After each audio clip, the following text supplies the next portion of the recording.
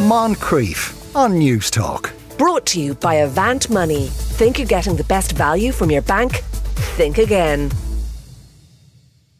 You are listening to the Moncrief Show on News Talk. It is indeed time for parenting. Joanna Fortune is with us once again. Afternoon, Joanna. Before I ask you your first question, though, I did neglect to mention at the end of the previous piece that we did with Sheila to mention Bodywise, also seachange.org, where people can go for help. And someone says, I'm 61 years old and feeling like everything that interviewee discussing with her anorexia is describing how I feel today.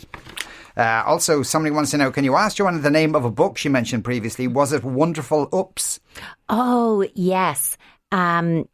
It is called Wonderful Oops. It's Barney Saltskitter, actually, who makes it, who wrote it. And there's actually two. So you've got Beautiful Oops, not Wonderful Oops. I knew it would come back into my head there. Well done. Beautiful Oops. And there's two versions. One is a yellow cover and it's the book. And then there is a blue cover that has little activities, exercises in it that will get you started. But to be honest with you, if you can crease a page and you can do a coffee stain on a piece of paper, you're grand. You'll do it from there. But it's gorgeous, yeah. Right, first question is this. This will sound silly, but my 3-year-old son will not keep his hands out of his pockets. Why kids' clothes have pockets at all, I'll never understand. He discovered his trousers had pockets and now he walks around the house with his hands in them every day and stores toys in them. The scary thing is he's running with his hands in his pockets too. It's absolutely terrifying to watch. I will grab his hands out of his pockets and tell him it's dangerous, but he thinks it's funny. It doesn't help that his older brother laughs at him now and again too. I'm seriously considering stitching every pocket he owns closed, or is that a bit drastic? I mean, this is just one of those questions where I can truly see both the child's point of view and the parent's point of view. Yeah. Because who doesn't love pockets? Everybody loves pockets. And when I read that before I came in there, it's kind of a woman thing that people say, love your, it's got pockets. Yes. We do love it. Yeah. But I also think that with a little guy this age, think of the themes that are dominant in their play. Inside, outside, here, gone, containment, permanence. Pockets are just a fabulous play tool at that age. So, that's if they're the dominant themes in his play, they are intriguing little things for him. Now, that said, a child running with their hands in their pocket, I get a parental fear response in relation to that. I really do. But there's something when you say you get scared when you see him running. He's not, by the way. He's not scared. He doesn't see the danger. That's not his awareness. It's yours. Then you grab his hand out of his pocket and you say it's dangerous. And when we get a fright, it's like when our kids go to run across a road and we grab them, we might snap in a voice. No, don't do that. They don't actually learn. They know we're upset. We're having a hard time with what's happened, but they're not doing the cause and effect thinking of going, it's because I had my hands in my pocket. You'd really like me not to do that next time. So you have to be very clear with him in stating the obvious. You're going to keep saying words like hands out, make it a little bit more playful so you're not grabbing and snapping at him. Just kind of go, freeze, everybody's a statue. Where's your wiggles? Where's your wiggly fingers? Let's all do wiggly fingers. Where's your hands out? Okay, go. And if he puts them back in, you're going to do freeze, go, go, until actually it becomes something that he's like, you're going to keep stopping me every single time I put the hands. Might there be something in that? He's going to have to make that because he's 3 and that cause and effect thinking is still really developing in him. He doesn't have it yet. So I would be more playful in the approach. I would get used to the idea that the fear isn't in him, it's in you. So you're going to have to tell him very clearly what you want him to do. Yeah, indeed. And actually, the freeze thing's a good idea. Except he'll be freezing her as well. That's the tricky thing. Yeah. I know this is an age-old question, but my 16-year-old daughter has become very insular lately and incredibly protective of her phone. She panicked one day thinking she'd lost it when her dad moved it to charge it for her. There were tears, lots of hyperventilating, and then she asked him a million questions about what he saw on her phone. Did he look at anything? Did he read a text? Why would she be so paranoid? She has done nothing but raise our suspicions. It's not like her to be like this. What do? I attempted to chat to her and I was told I was lame, ridiculous, you name it, for asking who she's talking to. I know her group of friends and they're all lovely girls. Should I ask one of them and see if they have noticed anything too? She is our eldest, so this is very much new territory for us. So no, don't ask her friends. Don't go to her friends. That would be crossing a boundary for her. And I think it would create a bigger issue for you, because as soon as you talk to them, they will talk to her. And if she called you lame and ridiculous for asking her a direct question, her response to you going, as she will perceive it, behind her back will be much, much bigger than that. I do think there's something about, you attempted to chat to her. I don't know what that means. I don't know what that sounded like for you, but it sounds like you were asking questions because you were like, why are you being so strange? Who are you talking to? Who are you talking to? Yeah. And immediately that's like, back off, back off. I think you could say to her, by the way, look, we've noticed how worried you were about your phone, and it was a pretty big response from you. And the story I'm telling myself is you're hiding something on that phone. I could be wrong. Yeah. But that's the story I'm telling myself because I'm concerned you might not be safe. If you can let me know that you're safe, I'm going to believe you, but I need you to hear how worried I am. Now, I haven't asked a question there. Who are you talking to? What are you doing? What's going on with you? Because actually one of the ways that we keep our children safe online is to actually maintain that very close connection and open communication about what's online. Like if they think, oh, I can't tell you because you're going to come down really hard and heavy on me, or you're going to scroll through my phone, or I'm going to be in trouble, they tell you less. If you keep openness around it, you're more likely to know what's going on, or when and if they hit trouble online, they'll bring it to you rather than holding on it.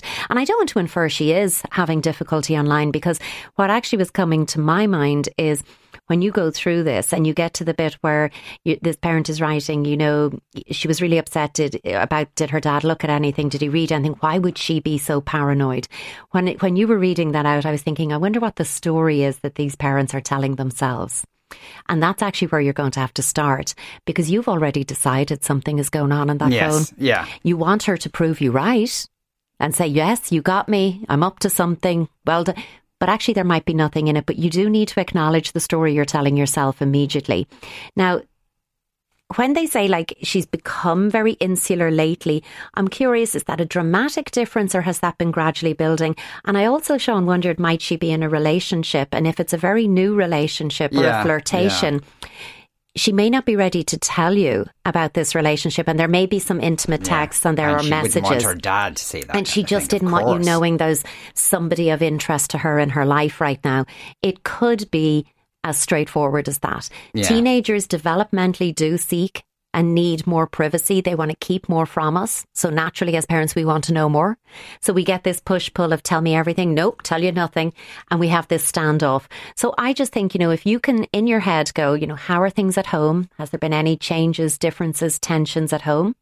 How are things at school for her? Is she doing well? She's going to school. The school haven't alerted you to any difficulties or problems. And you mentioned she has a great group of friends. So how is her social life? Has there been any significant changes there? If you're saying no, all of those 3 areas of her life are fine and she has her friends, I would move away from dramatic fatalistic thinking here and wonder, might it be something more like she might have an intimate interest in her life that she's not ready to talk to you about. And because it seemed to me as well from the insular, and actually what she seemed to be saying is not completely by herself, but maybe within the house she spends more time in a room, that kind of thing, as 16-year-olds do. But that's quite normal for a 16-year-old to do. Again, we always would look at Sean like, while so many changes in adolescence are normal, quote unquote, it doesn't mean they're parentally straightforward and easy. It can still be really problematic and difficult to parent through. So if you're looking at, yes, we had done the typical teenage changes as you'd understand them. This is something more pronounced. This is bigger than that. This is over and above. If it's at an over and above level and you hardly see her in the house, maybe get curious about what might have been underpinning a sudden change. But somebody looking for privacy around their phone and being hyper vigilant about not sharing what's on their phone, it's very easy for us parents to join dots and formulate a picture that isn't there. So come at that with curiosity. And look, if you have the type of relationship with her where you can say, I'm going to be honest with you, the story I told myself was there was something really creepy on there. And now I'm wondering if it might just be that you've met someone you're not ready to tell me about. Yeah. I'm in a similar situation, says the texter, with our daughter, but I have been insisting on reading through her phone since she got it 3 years ago. She's now 15. Should I stop that? I really don't want to, but I'm listening to Joanna carefully here. No pressure, right? I mean, look, no two 15-year-olds are the same. Yeah. And you will know what your 15-year-old is ready for, but I am hearing your questioning is a time to step back. So there's a bit of you that knows the answer to this about your child. If you've had that level level of input in your child's phone for 3 years, don't just dramatically say, now I don't want to see anything, but you could phase it out. You could look at the phone once a week instead of every day. Or if you're already doing it once a week, once every other week, or simply sit together and invite your child to say, what have you been looking at this week online? Why don't you show me? So that I'm not looking at you. But yeah, I think when our children are reaching mid-adolescence and, you know, at 15, once they're turning 16, if they're letting us look at everything online, there's a chance that there's things that we don't know about online too. Secret accounts, second social media accounts, things like that. Because developmentally, they do need privacy from us. Well, now you've made that woman paranoid. I'll never again now. Have a cup of tea.